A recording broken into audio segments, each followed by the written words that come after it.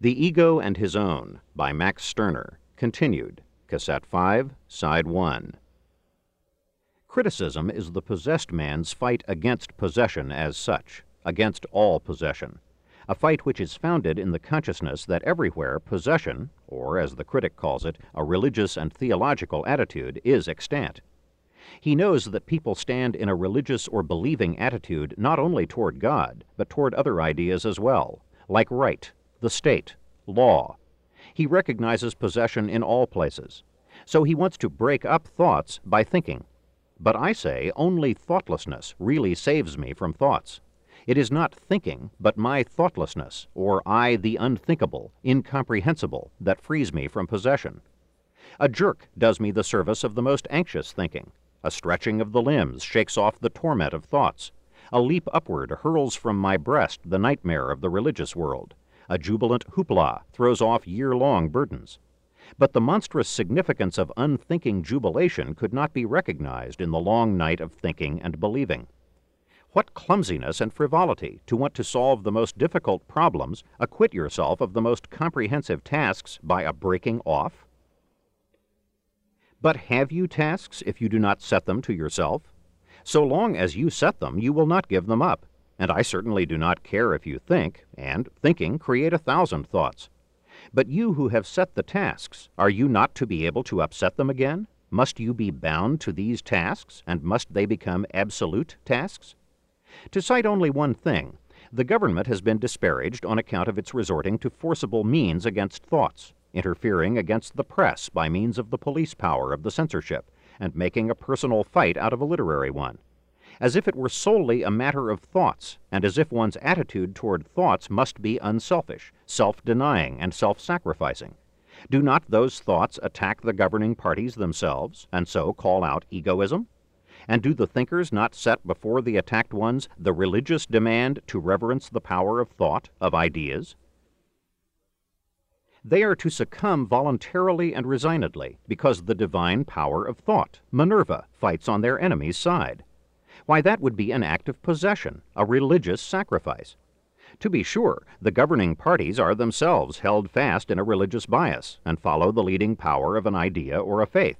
But they are at the same time unconfessed egoists, and right here, against the enemy, their pent-up egoism breaks loose. Possessed in their faith, they are at the same time unpossessed by their opponent's faith. They are egoists toward this. If one wants to make them a reproach, it could only be the converse, to wit, that they are possessed by their ideas. Against thoughts, no egoistic power is to appear, no police power and the like, so the believers in thinking believe. But thinking and its thoughts are not sacred to me, and I defend my skin against them as against other things. That may be an unreasonable defense, but if I am in duty bound to reason, then I, like Abraham, must sacrifice my dearest to it.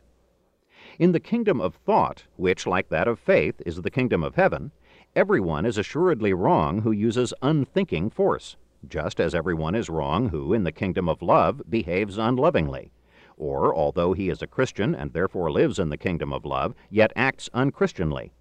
In these kingdoms, to which he supposes himself to belong, though he nevertheless throws off their laws, he is a sinner or egoist. But it is only when he becomes a criminal against these kingdoms that he can throw off their dominion.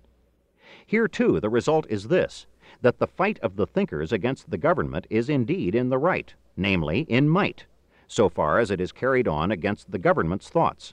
The government is dumb and does not succeed in making any literary rejoinder to speak of, but is, on the other hand, in the wrong, to wit, in impotence, so far as it does not succeed in bringing into the field anything but thoughts against a personal power. The egoistic power stops the mouths of the thinkers. The theoretical fight cannot complete the victory, and the sacred power of thought succumbs to the might of egoism. Only the egoistic fight, the fight of egoists on both sides, clears up everything. This last now, to make thinking an affair of egoistic option, an affair of the single person, a mere pastime or hobby, as it were, and to take from it the importance of being the last decisive power. This degradation and desecration of thinking, this equalization of the unthinking and thoughtful ego, this clumsy but real equality, criticism is not able to produce, because it itself is only the priest of thinking, and sees nothing beyond thinking but the deluge. Criticism does indeed affirm that free criticism may overcome the state, but at the same time it defends itself against the reproach which is laid upon it by the state government, that it is self-will and impudence.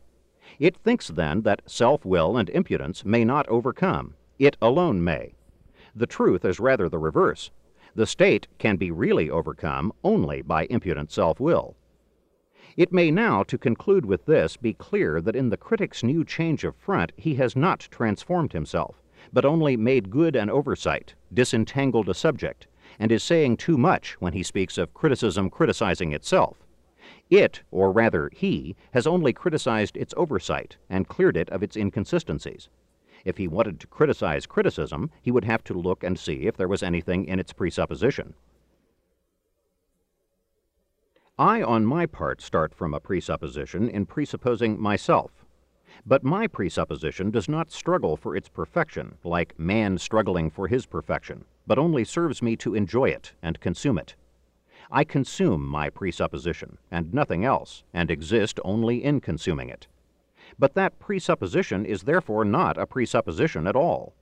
For, as I am the unique, I know nothing of the duality of a presupposing and a presupposed ego, an incomplete and a complete ego or man. But this, that I consume myself, means only that I am. I do not presuppose myself, because I am every moment just positing or creating myself, and am I only by being not presupposed, but posited, and again, posited only in the moment when I posit myself. That is, I am creator and creature in one. If the presuppositions that have hitherto been current are to melt away in a full dissolution, they must not be dissolved into a higher presupposition again, a thought or thinking itself, criticism.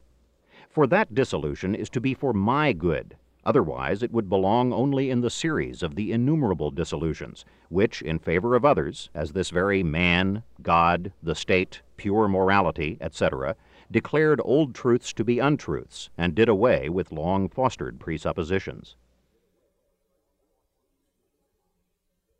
Part Second. I. At the entrance of the modern time stands the God-man. At its exit will only the God in the God-man evaporate? And can the God-man really die if only the God in him dies? They did not think of this question, and thought they were through when, in our days, they brought to a victorious end the work of the illumination, the vanquishing of God. They did not notice that man has killed God in order to become now sole God on high. The other world outside us is indeed brushed away, and the great undertaking of the illuminators completed. But the other world in us has become a new heaven, and calls us forth to renewed heaven storming. God has had to give place, yet not to us, but to man. How can you believe that the God-man is dead before the man in him, besides the God, is dead? Chapter 3. Ownness. Does not the spirit thirst for freedom? Alas, not my spirit alone, my body too thirsts for it hourly. When before the odorous castle kitchen my nose tells my palate of the savory dishes that are being prepared therein, it feels a fearful pining at its dry bread. When my eyes tell the hardened back about soft down on which one may lie more delightfully than on its compressed straw, a suppressed rage seizes it. But let us not follow the pains further. And you call that a longing for freedom? What do you want to become free from, then? From your hardtack and your straw bed? Then throw them away. But that seems not to serve you. You want rather to have the freedom to enjoy delicious foods and downy beds. Are men to give you this freedom? Are they to permit it to you?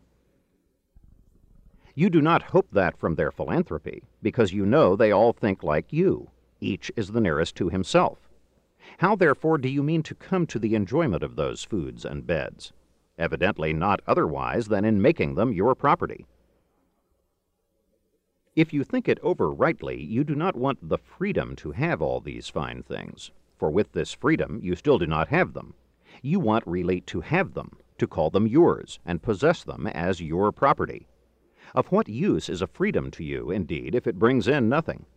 And if you became free from everything, you would no longer have anything, for freedom is empty of substance. Whoso knows not how to make use of it, for him it has no value, this useless permission. But how I make use of it depends on my personality. I have no objection to freedom, but I wish more than freedom for you. You should not merely be rid of what you do not want. You should not only be a free man, you should be an owner, too. Free from what? Oh, what is there that cannot be shaken off? The yoke of serfdom, of sovereignty, of aristocracy and princes, the dominion of the desires and passions, yes, even the dominion of one's own will, of self-will, for the completest self-denial is nothing but freedom. Freedom, to wit, from self-determination, from one's own self. And the craving for freedom as for something absolute, worthy of every praise, deprived us of ownness. It created self-denial. However, the freer I become, the more compulsion piles up before my eyes, and the more impotent I feel myself. The unfree son of the wilderness does not yet feel anything of all the limits that crowd a civilized man. He seems to himself freer than this latter. In the measure that I conquer freedom for myself, I create for myself new bounds and new tasks. If I have invented railroads, I feel myself weak again, because I cannot yet sail through the skies like the bird. And if I have solved a problem whose obscurity disturbed my mind, at once there await me innumerable others, whose perplexities impede my progress, dim my free gaze, make the limits of my freedom painfully sensible to me. Now that you have become free from sin, you have become servants of righteousness. Republicans, in their broad freedom, do they not become servants of the law? How true Christian hearts at all times longed to become free, how they pined to see themselves delivered from the bonds of this earth life. They looked out toward the land of freedom. The Jerusalem that is above is the free woman. She is the mother of us all. Galatians 4:26. Being free from anything means only being clear or rid. He is free from headache is equal to he is rid of it. He is free from this prejudice is equal to he has never conceived it or he has got rid of it. In less, we complete the freedom recommended by Christianity, in sinless, godless, moralityless, etc. Freedom is the doctrine of Christianity. Ye dear brethren are called to freedom. So speak and so do as those who are to be judged by the law of freedom. Must we then, because freedom betrays itself as a Christian ideal, give it up? No. Nothing is to be lost, freedom no more than the rest, but it is to become our own, and in the form of freedom it cannot. What a difference between freedom and ownness! One can get rid of a great many things. One yet does not get rid of all. One becomes free from much, not from everything. Inwardly, one may be free in spite of the condition of slavery, although, too, it is again only from all sorts of things, not from everything, but from the whip, the domineering temper of the master. One does not, as slave, become free. Freedom lives only in the realm of dreams. Ownness, on the contrary, is my whole being and existence. It is I myself. I am free from what I am rid of, owner of what I have in my power or what I control. My own I am at all times and under all circumstances, if I know how to have myself and do not throw myself away on others. To be free is something that I cannot truly will, because I cannot make it, cannot create it. I can only wish it and aspire toward it, for it remains an ideal, a spook. The fetters of reality cut the sharpest welts in my flesh every moment, but my own I remain. Given up as serf to a master, I think only of myself and my advantage. His blows strike me indeed. I am not free from them, but I endure them only for my benefit, perhaps in order to deceive him and make him secure by the semblance of patience, or, again, not to draw worse upon myself by contumacy. But as I keep my eye on myself and my selfishness, I take by the forelock the first good opportunity to trample the slaveholder into the dust. That I then become free from him and his whip is only the consequence of my antecedent egoism. Here one perhaps says I was free, even in the condition of slavery. to wit, intrinsically or inwardly. But intrinsically free is not really free, and inwardly is not outwardly. I was own, on the other hand, my own, altogether, inwardly and outwardly. Under the dominion of a cruel master, my body is not free from torments and lashes, but it is my bones that moan under the torture, my fibers that quiver under the blows, and I moan because my body moans. That I sigh and shiver proves that I have not yet lost myself, that I am still my own. My leg is not free from the master's stick, but it is my leg and is inseparable. Let him tear it off me, and look and see if he still has my leg. He retains in his hand nothing but the corpse of my leg, which is as little my leg as a dead dog is still a dog. A dog has a pulsating heart. A so-called dead dog has none, and is therefore no longer a dog. If one opines that a slave may yet be inwardly free, he says, in fact, only the most indisputable and trivial thing. For who is going to assert that any man is wholly without freedom? If I am an eye-servant, can I therefore not be free from innumerable things, from faith in Zeus, from the desire for fame, and the like? Why then should not a whipped slave also be able to be inwardly free from unchristian sentiments, from hatred of his enemy, etc.? He then has Christian freedom, is rid of the unchristian.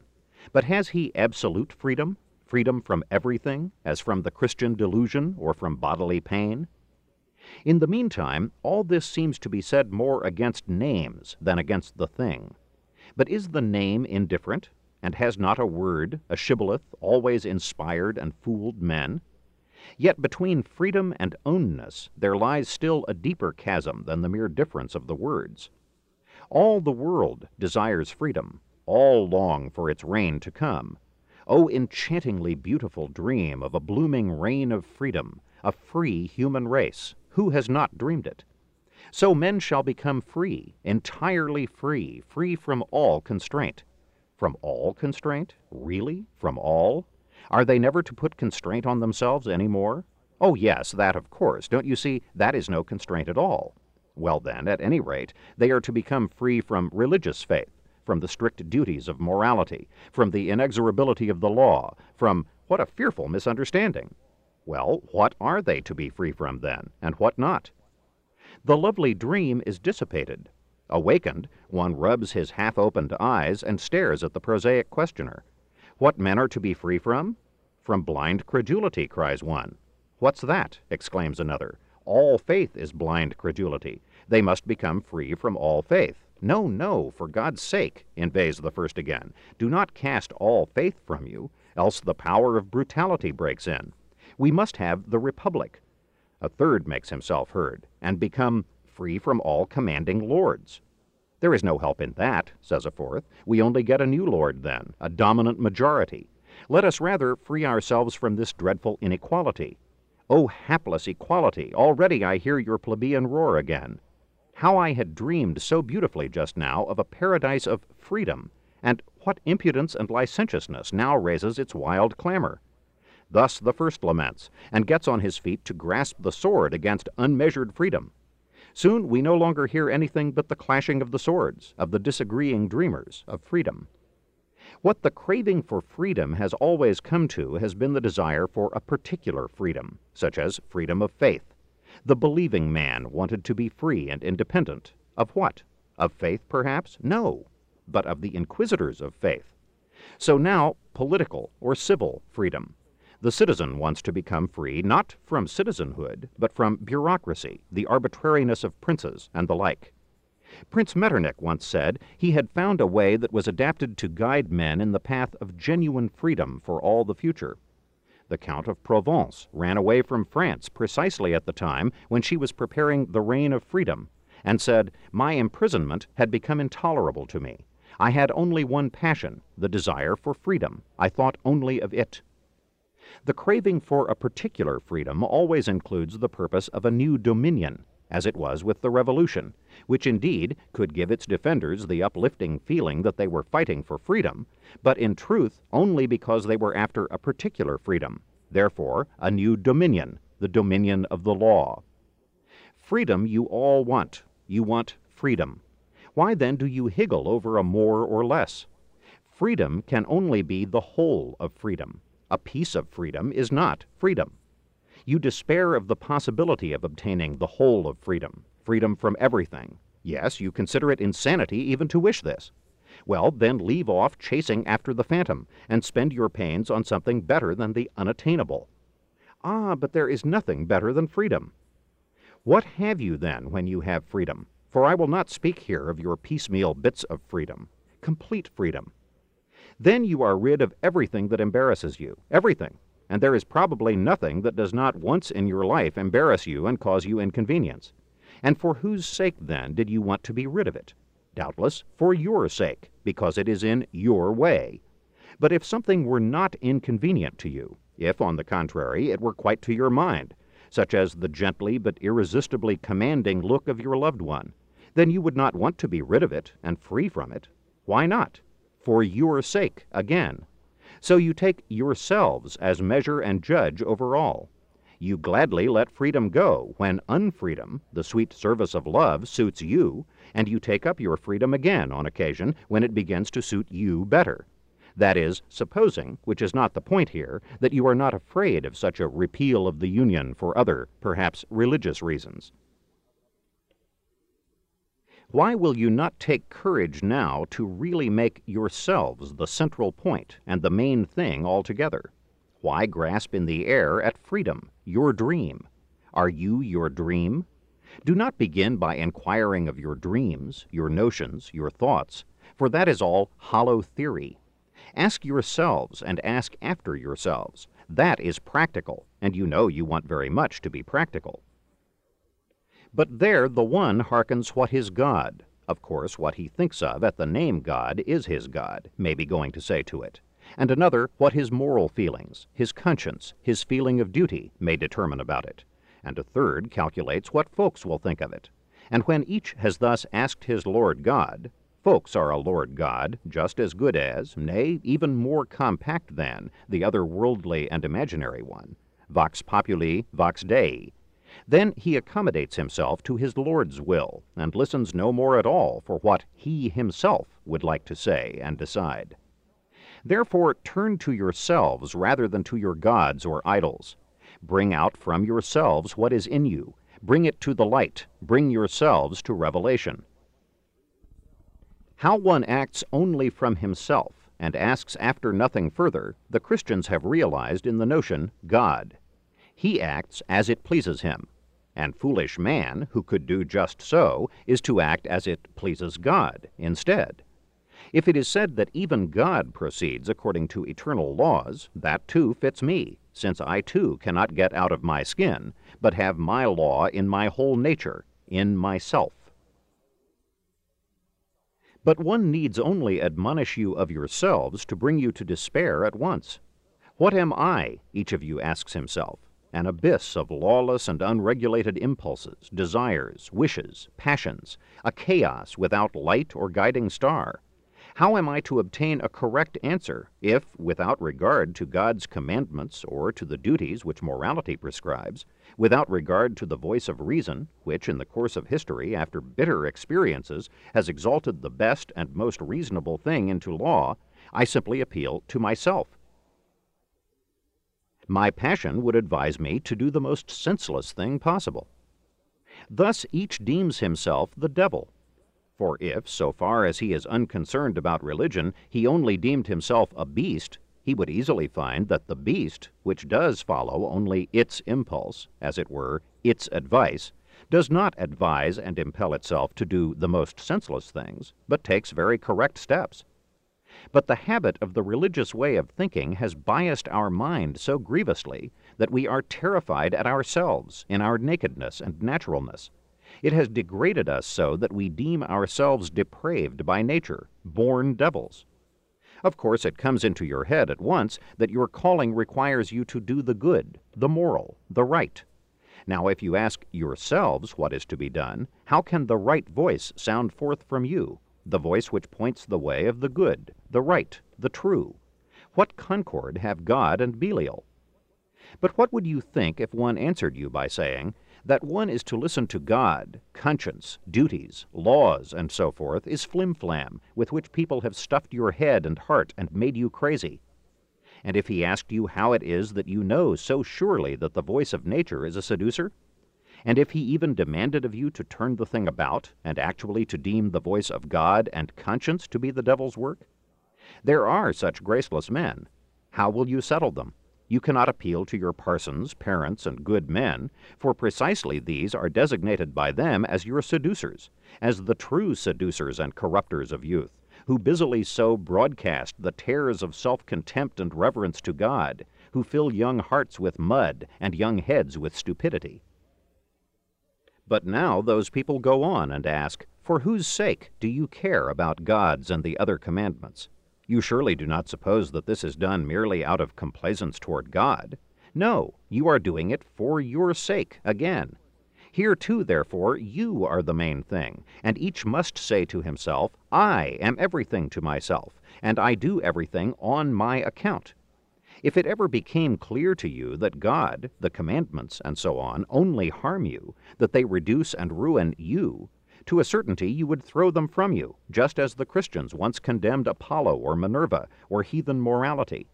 They did indeed put in the place of these Christ and afterward Mary, as well as a Christian morality, but they did this for the sake of their soul's welfare too, therefore out of egoism or ownness. And it was by this egoism, this ownness, that they got rid of the old world of gods and became free from it.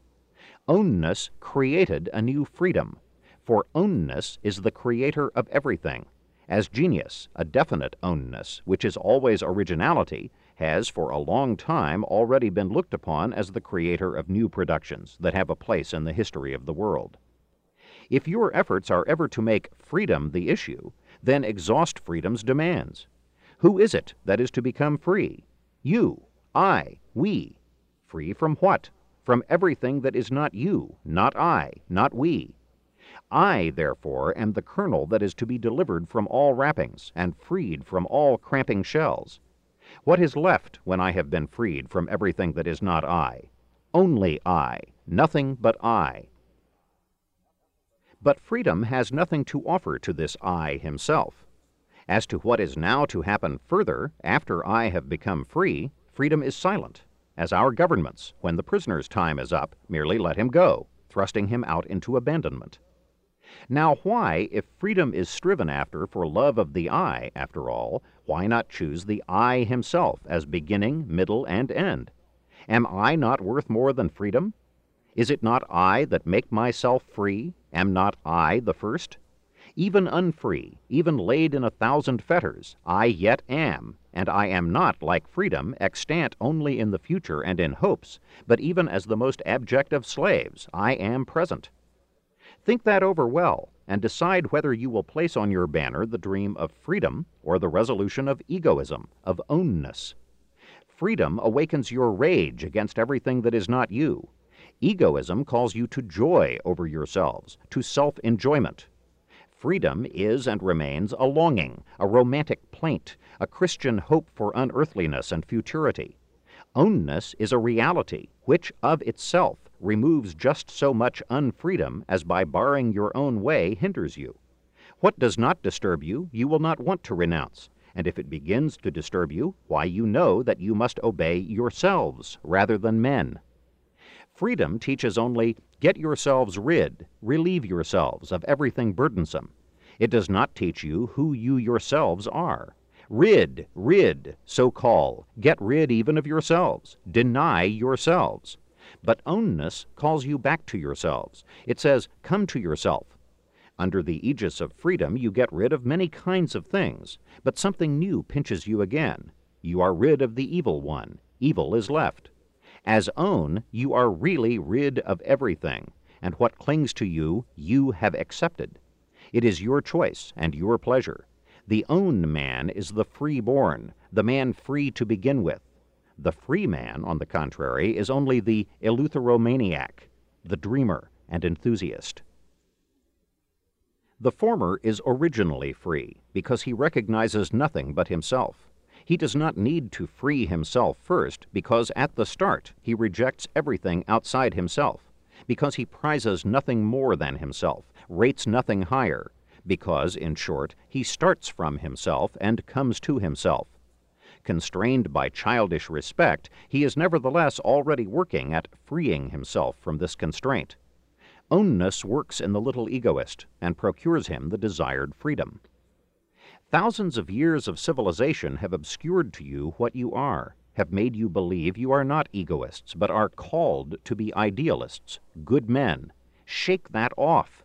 Do not seek for freedom, which does precisely deprive you of yourselves in self-denial, but seek for yourselves. Become egoists. Become each of you an almighty ego. Or, more clearly, just recognize yourselves again. Just recognize what you really are, and let go your hypocritical endeavors, your foolish mania to be something else than you are.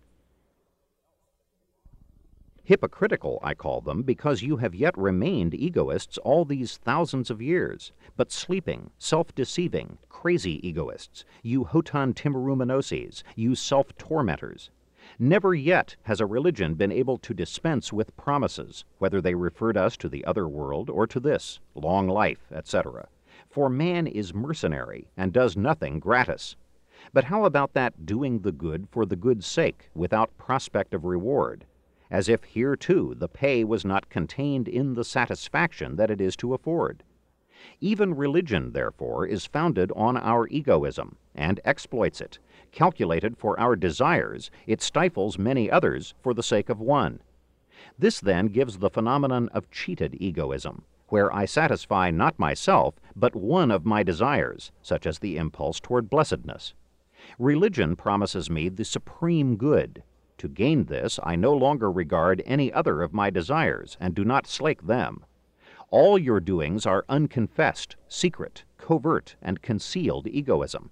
But because they are egoism that you are unwilling to confess to yourselves, that you keep secret from yourselves, hence not manifest and public egoism, consequently unconscious egoism, therefore they are not egoism, but thraldom, service, self-renunciation.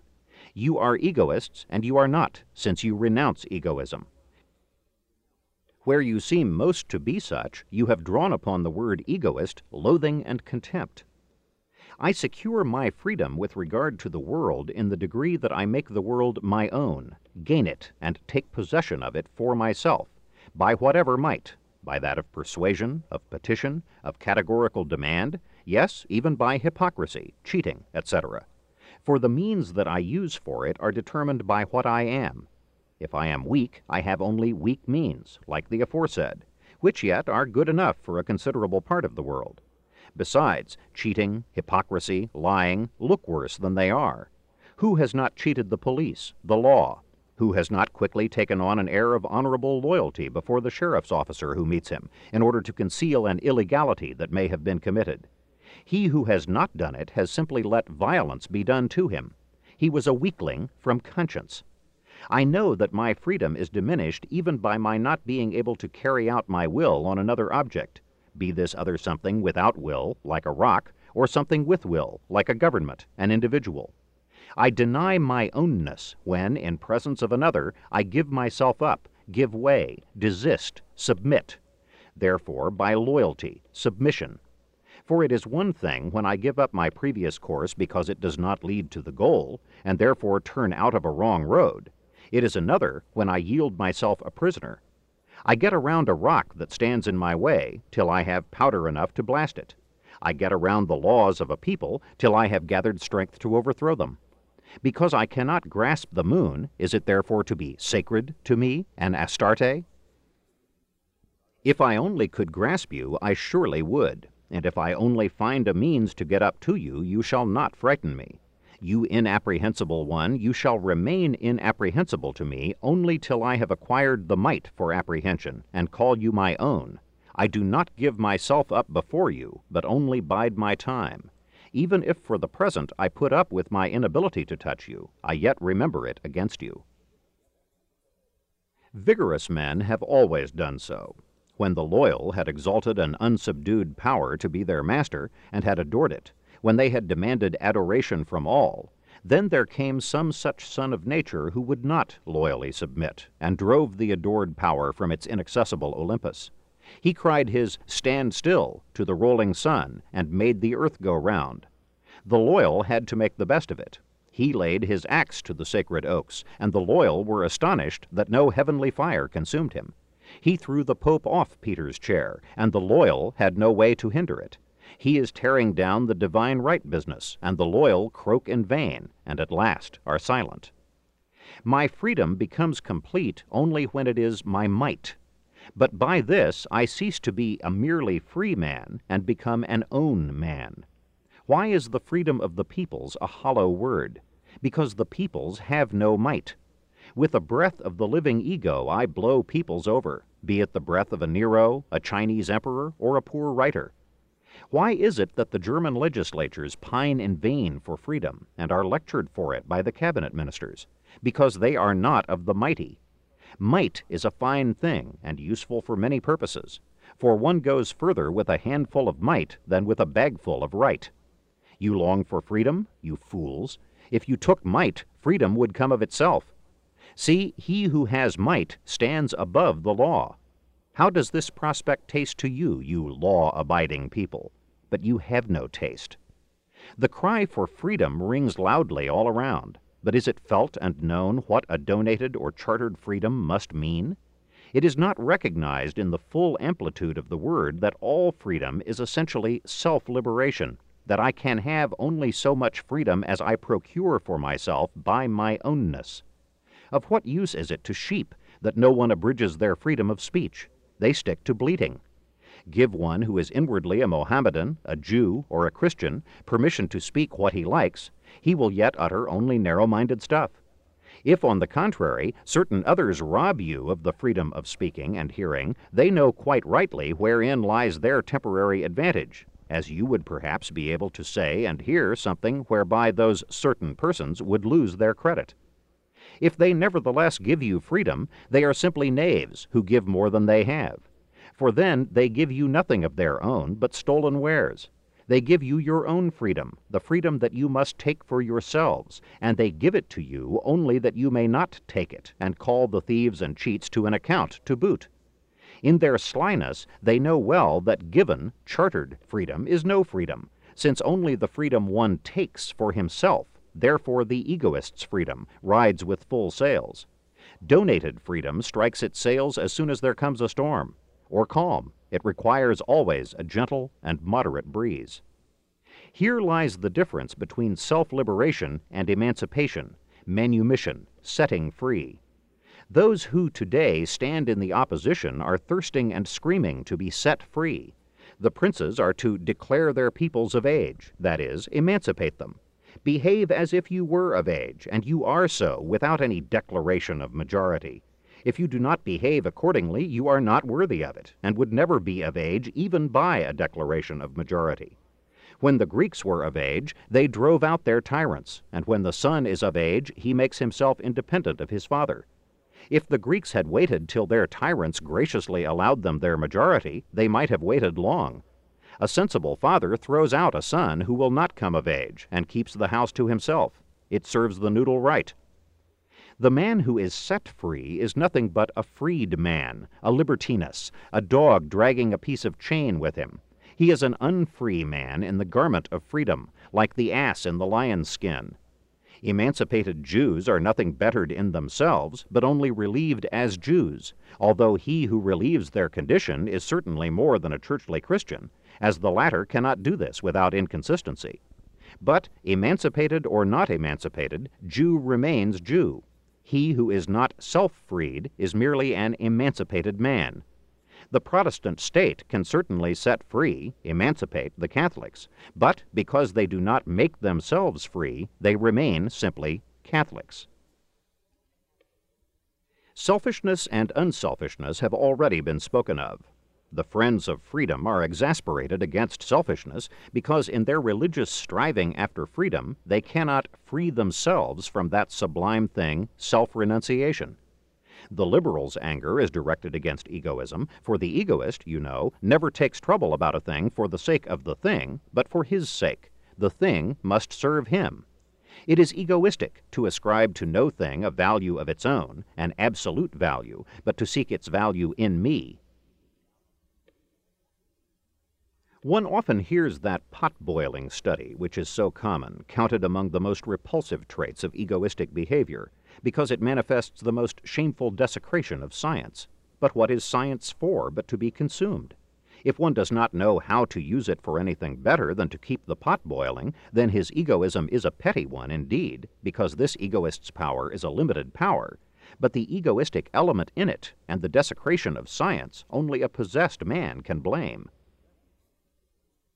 Because Christianity, incapable of letting the individual count as an ego, thought of him only as a dependent, and was properly nothing but a social theory, a doctrine of living together, and that of man with God as well as of man with man, therefore in it everything own must fall into most woeful disrepute: selfishness, self-will, ownness, self-love, and the like. The Christian way of looking at things has on all sides gradually re-stamped honorable words into dishonorable. Why should they not be brought into honor again? So schimpf, contumely, is in its old sense equivalent to jest, but for Christian seriousness, pastime became a dishonor, for that seriousness cannot take a joke. Frech, impudent, formerly meant only bold, brave. Frevel, wanton outrage, was only daring. It is well known how askance the word reason was looked at for a long time. Our language has settled itself pretty well to the Christian standpoint, and the general consciousness is still too Christian not to shrink in terror from everything unchristian, as from something incomplete or evil. Therefore, selfishness is in a bad way too. Selfishness in the Christian sense means something like this: I look only to see whether anything is of use to me as a sensual man. But is sensuality, then, the whole of my ownness? Am I in my own senses when I am given up to sensuality? Do I follow myself, my own determination, when I follow that? I am my own only when I am master of myself, instead of being mastered, either by sensuality or by anything else: God, man, authority, law, state, church. What is of use to me, this self-owned or self-appertaining one, my selfishness pursues. Besides, one sees himself every moment compelled to believe in that constantly blasphemed selfishness as an all-controlling power. In the session of February 10, 1844, Welcker argues a motion on the dependence of the judges, and sets forth in a detailed speech that removable, dismissible, transferable, and pensionable judges, in short, such members of a court of justice as can, by mere administrative process, be damaged and endangered, are wholly without reliability, yes, lose all respect and all confidence among the people. The whole bench, Welcker cries, is demoralized by this dependence. In blunt words, this means nothing else than that the judges find it more to their advantage to give judgment as the ministers would have them than to give it as the law would have them. How is that to be helped? Perhaps by bringing home to the judges' hearts the ignominiousness of their venality, and then cherishing the confidence that they will repent and henceforth prize justice more highly than their selfishness? No. The people does not soar to this romantic confidence, for it feels that selfishness is mightier than any other motive. Therefore, the same persons who have been judges hitherto may remain so, however thoroughly one has convinced himself that they behaved as egoists. Only they must not any longer find their selfishness favored by the venality of justice, but must stand so independent of the government that, by a judgment in conformity with the facts, they do not throw into the shade their own cause, their well-understood interest, but rather secure a comfortable combination of a good salary with respect among the citizens. This book is continued at this point on the other side of this cassette.